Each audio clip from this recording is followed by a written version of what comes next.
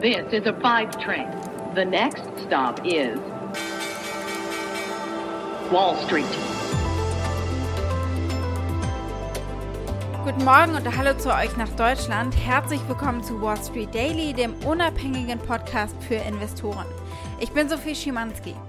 Schauen wir zunächst auf die Ausgangslage für heute an der Wall Street. Powells Pressekonferenz gestern war den Anlegern wohl gerade unkonkret genug, dass sie Aktien gekauft haben und der Dow kletterte 300 Punkte und schloss sogar 450 Punkte im Plus. Und der S&P 500 ist ebenfalls um 1,3% geklettert. Wir sprechen natürlich noch im Detail über diese Pressekonferenz.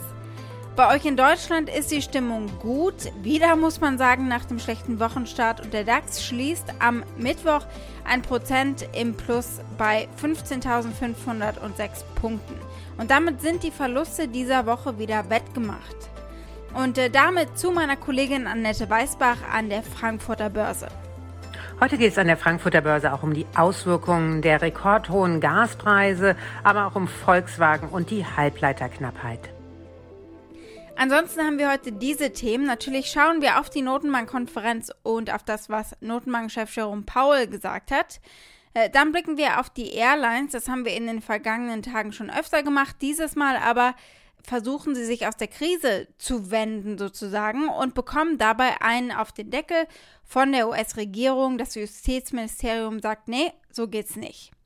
Die Aktie des Tages ist die von Robinhood, von der Handelsplattform, weil die nach einer Produktvorstellung sehr aktiv gehandelt wurden gestern. Soweit die wichtigsten Themen der heutigen Ausgabe. Als Pioneer hört ihr die kompletten Folgen in unserer App oder auf unserer Website thepioneer.de. Wenn ihr noch kein Pioneer seid, könnt ihr euch da direkt anmelden. Damit unterstützt ihr unabhängigen Journalismus und ihr haltet unsere Angebote werbefrei.